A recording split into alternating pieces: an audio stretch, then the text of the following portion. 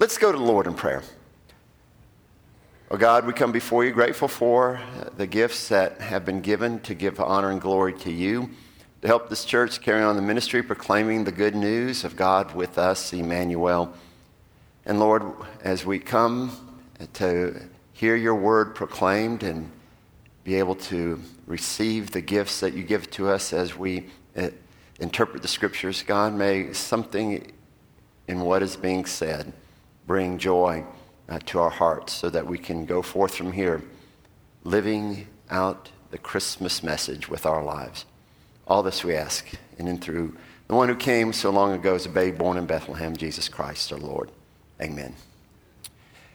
You'll note that we've been going through the prophecies of Isaiah that point to Jesus in some people's minds as we look at these prophecies that have been given to us, and they were uttered well before Jesus came upon the earth.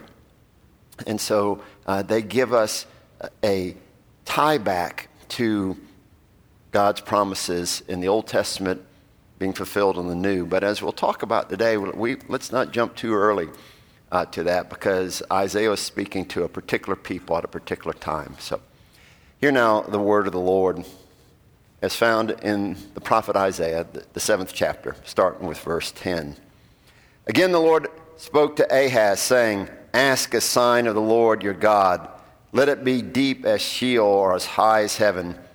But Ahaz said, "I will not ask. I will not put the Lord to the test." Then Isaiah said, "Hear then, O house of David, is it too little for you to worry mortals that you worry my God also? Therefore the Lord himself will give you a sign. Look, the young woman is with child and shall bear a son and call him Emmanuel. He shall eat curds and honey by the time he knows to refuse the good from the evil. For before the child knows how to refuse the evil and choose the good, the land before you, whose two kings you are in dread, will be deserted." This is the word of God for the people of God. Thanks be to God.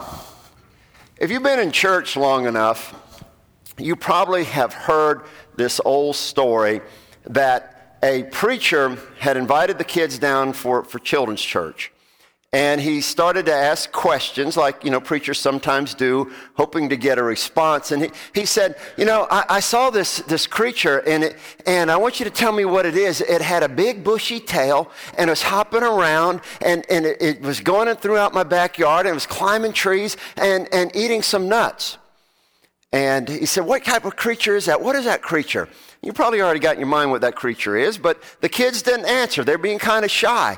And so he went on a little bit more. He said, "Well, sometimes these creatures with the big bushy tail that likes nuts get into my bird feeder, and they eat some of the bird food. And sometimes you see them leaping from tree to tree because, they're so skilled at being in high places like that. What is this creature that I'm asking about?" And still the kids were silent. And finally one little boy spouted out. He said, "Preacher, that sounds an awful a lot like a squirrel. But the answer is Jesus, right?" Yeah. Now, it might be a little lame. I get that. But isn't that what we do sometimes when we look at the Old Testament? We automatically jump and assume that it's all about Jesus, and in some ways it is. But before we can do that and look at things through the lens of Jesus, we have to see how Isaiah, particularly in this text, was speaking to the people at that time and that place. Because, this text, sure, it lends itself to being a text about Jesus. This is what Matthew quotes in the first chapter. "And a child is born, and you shall call him Emmanuel, God with us." Directly quoting Isaiah. So I get us wanting to do that. But oftentimes when we put on the Jesus glasses too early, we miss what God is saying to the people at that time, and thus saying to us. So let us look for the squirrel, so to speak, in this passage. And of course, we'll see some things about Jesus too.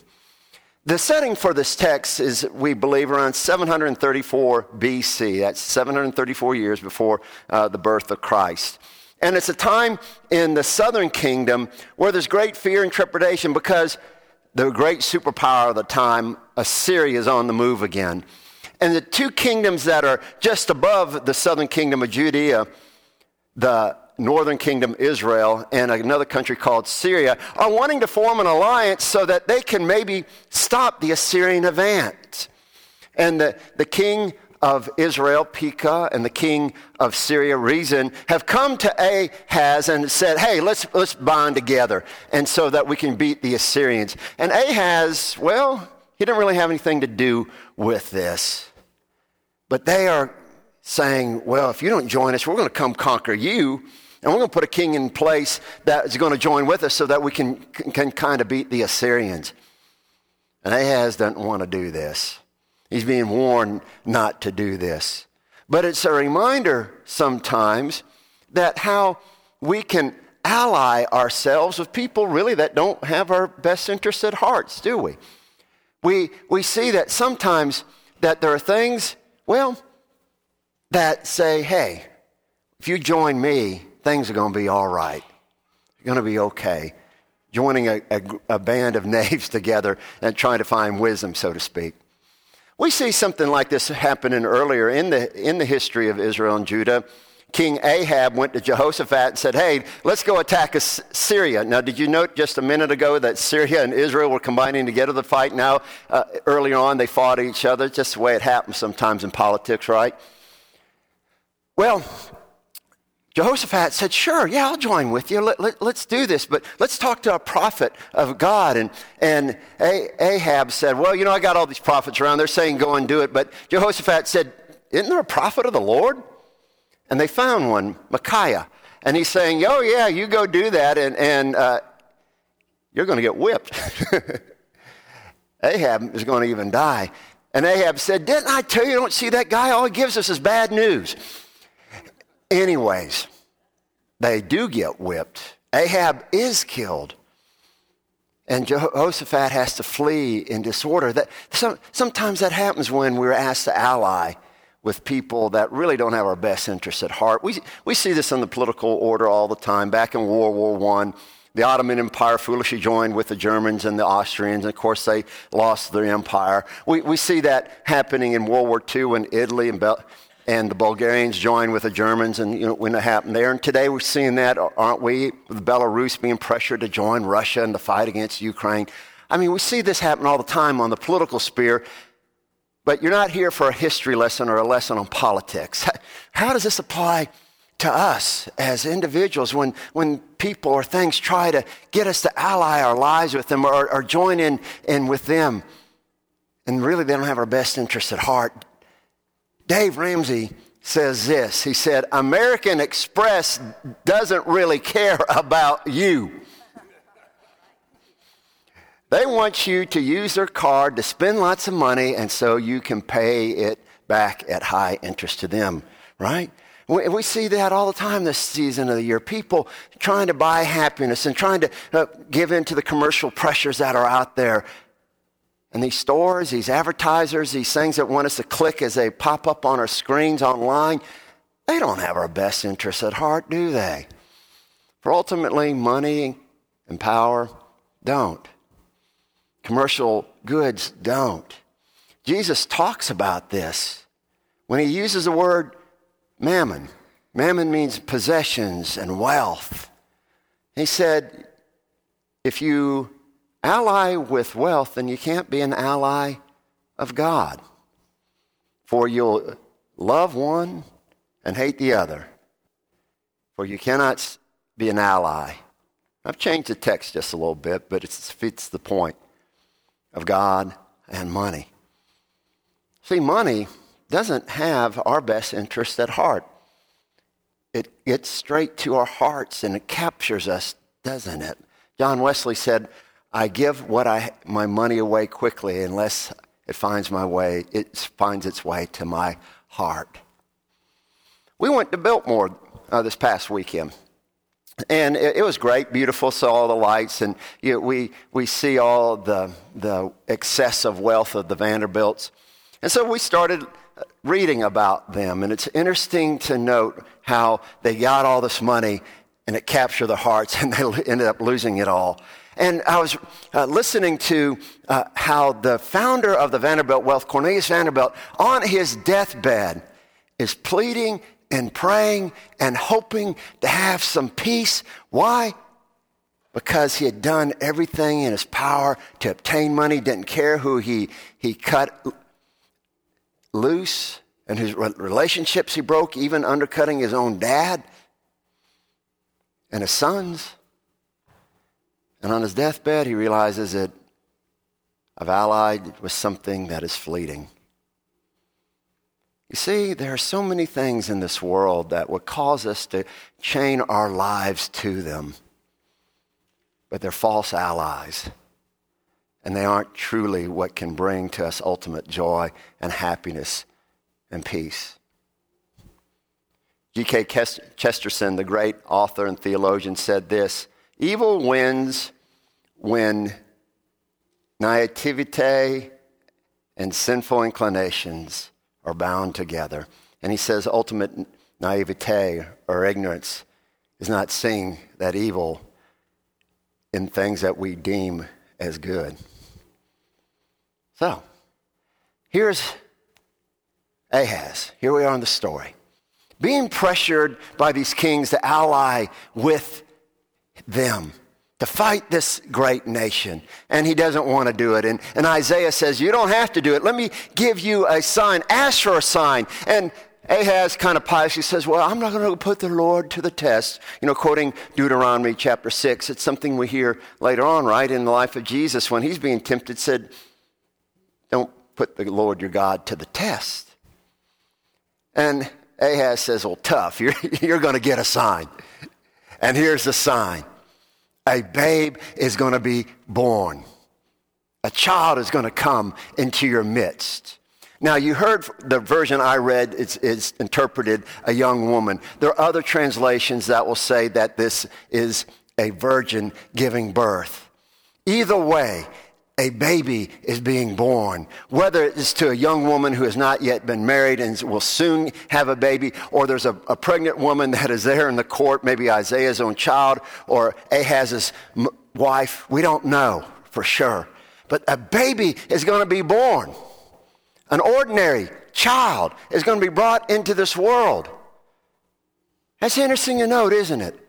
Because babies are born all the time. Children come to this earth all the time. It's an ordinary happening, but it's a happening of great joy and a sign that there is a future and there is a hope. For that's what you see God does lots of times in this world. He uses the ordinary to give us a sign of his presence here with us. He uses the things that we see around us to remind us that I am here, Emmanuel, God with us. Because, well, babies come, don't they?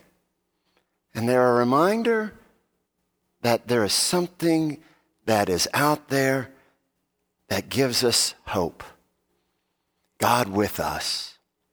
It's amazing how God uses the ordinary things around us to give us hope, to remind us that God is there with us. Amelia Brown writes in a poem called How Do I Know When I'm Hearing the Voice of God? And I'm going to read it to you. It's going to be on the screen. And you can follow along as I read to kind of reinforce what's going on here. She says, how do you know you're hearing from God? She said, how do you know when you're hearing from God? I didn't know how to explain it. It's explained the butter grit a cornbread to a mouth that has just discovered it has a tongue. The sound of jazz to ears you only ever thought they'd be lobes of flesh. The sight of sunsets to blinded eyes that in an instant can see. To fail at the ability to give words to how the scent of baked bread can make the mind recall a memory. Every detail of a house, a room, a kitchen, a conversation. Like explaining to a newborn baby that it is what it feels like to be held. My words never felt so small, so useless, so incapable. Say, put your hand to the middle of your chest and feel the rhythm there.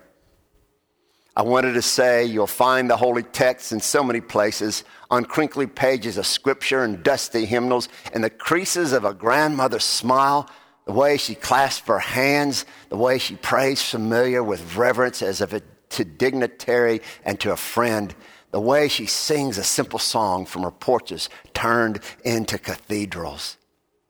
I wanted to tell her to hear God, you have to be willing to experience what's holy in places many people don't deem sacred. That God sometimes sits next to you on a bar stool, spilling truth to you like too many beers. Haven't heard beer too much in church, I know. That God cares about the moments we find ourselves on the edge of a cliff, on the edge of sanity, even when we have less than an inch left of the thread that's been holding us together. I want to tell her God is always waiting, lingering after the doors close and the phones don't ring and we are finally alone. God is always saying, I love you. I'm here.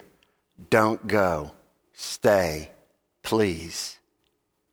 How many of us, just like her, just like me, just like you, are still searching, still questioning, still doubting? I know I don't have all the answers. I know I never will. That sometimes the best thing we can do is put our hand to the middle of our chest, feel the rhythm there, turn down the noise in our minds and our lives, and whisper, God, whatever you want to say, I'm here. I'm listening. Wow. Hearing and experiencing God in the ordinary around us. Now, I don't know about you, but it reminds me the next time I eat a piece of cornbread, that's a sign and a symbol from God. That when we experience the beauty that is all around us, like a sunrise or a sunset, even on a cold day like today, that's God here with us. It's to see that when we see a faithful saint walking through the door, being led by a walker, and maybe dragging behind her a canister of oxygen, there is God with us, a sign and a symbol of grace. Emmanuel. Thomas Merton reminded us how often we don't realize the smallness of God's presence with us. He said, when was the last time you took a drink of water and had a drink of water? Experiencing in the moment that God is here with us in this incarnation called this created world. And if we look at life that way, if we see the earth as filled with the glory and presence of God, as Gerard Manley Hopkins said, the earth is charged with the grandeur of God. We can then see this world as a sacrament, as signs and as symbols that usher us into something greater than itself, a greater reality, a greater presence, a greater truth. For God is here, Emmanuel, in the ordinary. That's what Isaiah is saying in this baby that comes. An ordinary baby being born in your midst. Before the time it is weaned, that's what he's saying there when it's eating curds and honey together. By the time it has baby formula, you're going to see something great happen. And this is a sign to you that this baby is a sign and symbol of God with us. Emmanuel. And of course, Matthew, 700 years later, picks up the words of Isaiah and said, yeah, a baby is a sign and a symbol of God with us, God's presence with us, but we've got the ultimate sign here in this baby being born, this Jesus. For he is the one who comes as the ultimate sign of God's love, the ultimate sign of God's taking away our sinfulness, ultimate sign of taking away all the enemies that would oppress us. We think the Assyrians are bad. Well, what about sin and fear and death?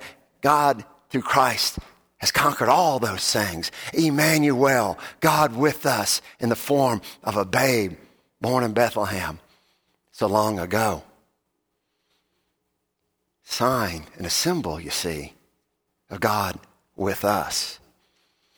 This season is filled with signs, isn't it? I mean, we started out Advent bringing in and ushering in all the glorious things that you see around us. You know, the lights on the tree remind us that the light of the world has come. The evergreens are a reminder that God is never dying, never failing.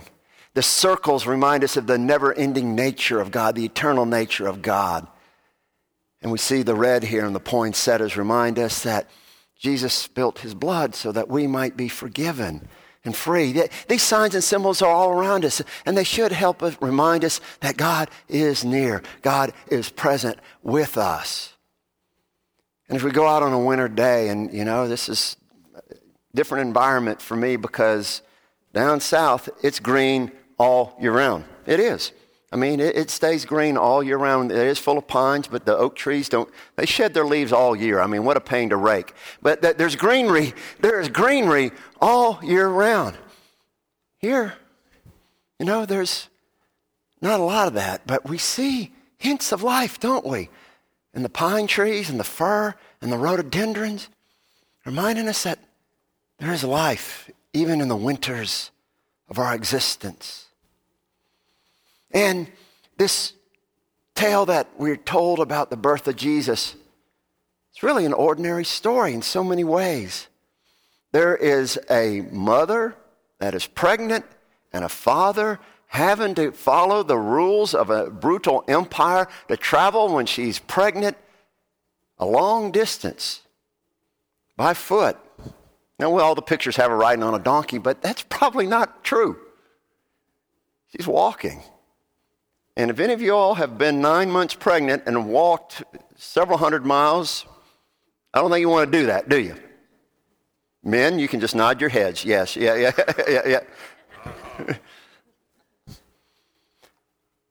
But in the midst of all that, you got to wonder, what were Mary and Joseph thinking? And when they get to this place where they're supposed to register to be taxed, they're placed in a barn. And they're saying, is this really God with us? And who knows what sign or symbol they got. I like to think in that barn there was a little lamb who had been born just a few months before. And they can see that God is taking care of that little lamb, and God's going to care for them too. And we know about the shepherds. Yeah, they see an angel, but what's the sign that the shepherds get? Go see a baby. Now, we gussy up the language a little bit. They're wrapped in swaddling clothes and lying there in a manger. And we think, oh, that's something real special. No, it's not. In an age when there are poor people who were homeless, oftentimes, like these shepherds, well, where are they going to place their family? Because shepherds were very poor. They're going to see a mother place her baby, and the only thing they could find is a crib, a feeding trough. And so they go and see someone a lot like them in a place a lot like where they came from, in a barn, in a manger. But it's a sign of Emmanuel, God with them. And the signs are all around us if we pay attention. I got a confession to make. I have had the TikTok app. Yes, I have. I confess. A friend of mine sent me a story that you're going to hear one day in a sermon, but the only way I could look at the story, well, I had to register to be on TikTok. And it's addictive. I've had to delete the app because I was watching sports stuff and I was watching comedians and I was, watching airplanes. I mean, you just, oh, God, here's another one. Yeah, why did I want Deion Sanders to be the coach of Auburn? Because I saw him give a speech that said, I believe in work, hard work, which is in the Auburn Creed. But anyways, we won't go down that rabbit hole too far. But on TikTok, there's all sorts of interesting videos. If you haven't subscribed to that, young people, just watch out. It'll take you down some rabbit holes for sure. But I was watching it, and I saw in there that I think it was Brazil, all these people are gathered on a beach, and they're taking pictures, and they looked into the sky, and there appeared to be an angel there in the sky. Some of y'all that have been on TikTok may have seen that. And they're all excited because there is an angel there flying around, and they're all excited, and they're saying there's God here with us. And I don't know if that's true or not. I'm not going to judge that. But oftentimes, that's what we think about when we think about God appearing to us. Oh, there's a bright angel. And there is this thing that is there going to be like a burning bush or flames from heaven or an angel appearing as a bright light. I don't know if many of us will get that experience. Maybe. But God more often sends messengers, which, by the way, angel in the Greek and the Hebrew, the two languages mainly the Bible's written in, means this, just messenger of God. That's all it means. And I believe we all will have messengers of God come to us in small ways, like babies being born, like people embracing us in love, like hearing our own heart beat, or clasping the hand of someone dear to us. Signs and symbols of Emmanuel, God with us. Christmas is a time for stories, isn't it? It's particularly stories about God being with us and in maybe some ways that we don't anticipate. And Robert Berenger tells a story about a fellow who's kind of old and bitter at life named Pete Richards. And he runs a little jewelry store. And one day near Christmas, he's there in the store, and he notices this little girl has her face pressed against the window. And she's been there looking for a long time at the things there in the window. There's some, watches and some necklaces and some pearls and some porcelain dolls and things like that. And finally she enters in, she said, I found what I want. That strand of blue beads there, that's what I want. Can I get that? And Pete Richards looks at her kind of skeptically, but he pulls it out and gives it to her. And she said, oh, this will be such a perfect gift for my older sister. For you see, this is the first Christmas we've had since our mother has died. And I think it'd be a great gift. And Pete Richards, in looking at that little girl with her corn silk hair and ocean blue eyes, is reminded of another lady who years ago had captured his heart, but on a rainy night in a slick road, a truck took that woman from him, and he had been bitter and angry ever since. And this little girl's sweet request of wanting to buy this necklace for her sister touched his heart. And she says, here it is, let me pay for it. And she pulls out a handkerchief and dumps change and a few wadded bills on there. Pete Richards looks at her, seeing what little money is there on the counter, and says, okay, this'll do. And the girl says, well, it's all I've got. I've given you everything. Well, she runs off with the necklace after he wrapped it up in a box and saying, don't lose it, okay? Make sure you take care of that. And a few days later, the business is Christmas. He kind of forgets that encounter when on Christmas Eve, not too far from closing time, the door opens up and a older and taller version of this little girl walks in. She has the same corn silk hair and the same deep blue eyes. And she said, do you own this place? She said, yes. He said, yes, I do. He said, here's this necklace. I can tell you that my sister could not afford this necklace. She must have taken it. And the man looked at this older version of the little girl who is named Julie and said, I don't discuss the price between the proprietor and the customer, but I'll tell you this, it was the most precious gift and precious item ever bought in this store, because she gave all she had. And then he said, her coming into my store was a reminder of the one who gave all for me. And it gives me hope now that he is here with me. So thank you for your sister reminding me. A sign given, a symbol presented, and those things are all around us right now. The question is, do the wreaths, the gifts, the parties, the packages, are they just mere trinkets and ornaments, or they're a reminder of Emmanuel, God with us, all around us, all the time? Are they symbols? Are they signs? Are they trinkets? That's your choice, you see, you have to make. You know, I was writing this sermon, and I started out talking about this bushy-tailed creature that was, some people call a squirrel, the kid called it Jesus, but you know, whatever it was. But as I was sitting in the recliner in our office and looking out the window, I saw this bushy-tailed, small little creature rooting around in the mulch. What could that mean?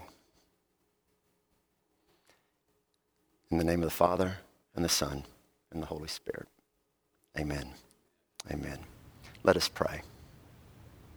We come before you, God, acknowledging the fact that sometimes we're so busy at this season, so distracted, so overcome with the cares, that we forget to see that you have come to us in so many ways, giving us signs of hope and signs of love, and we miss them. Or we think they're so ordinary that how could this be something that comes from heaven to us? So help us, God, to be more available to those things that you bring into our lives every day, and to see them as symbols of hope when sometimes life seems so hopeless, it seems so hectic, seems so conflicted. Help us, Lord, to have eyes that see that you are here, Emmanuel, God with us. And may we then be signs and symbols of your presence to others, so that they can leave and know that they have hope. We ask all this in the name of our Savior, the one who truly is God with us, Jesus Christ. Amen, amen, amen.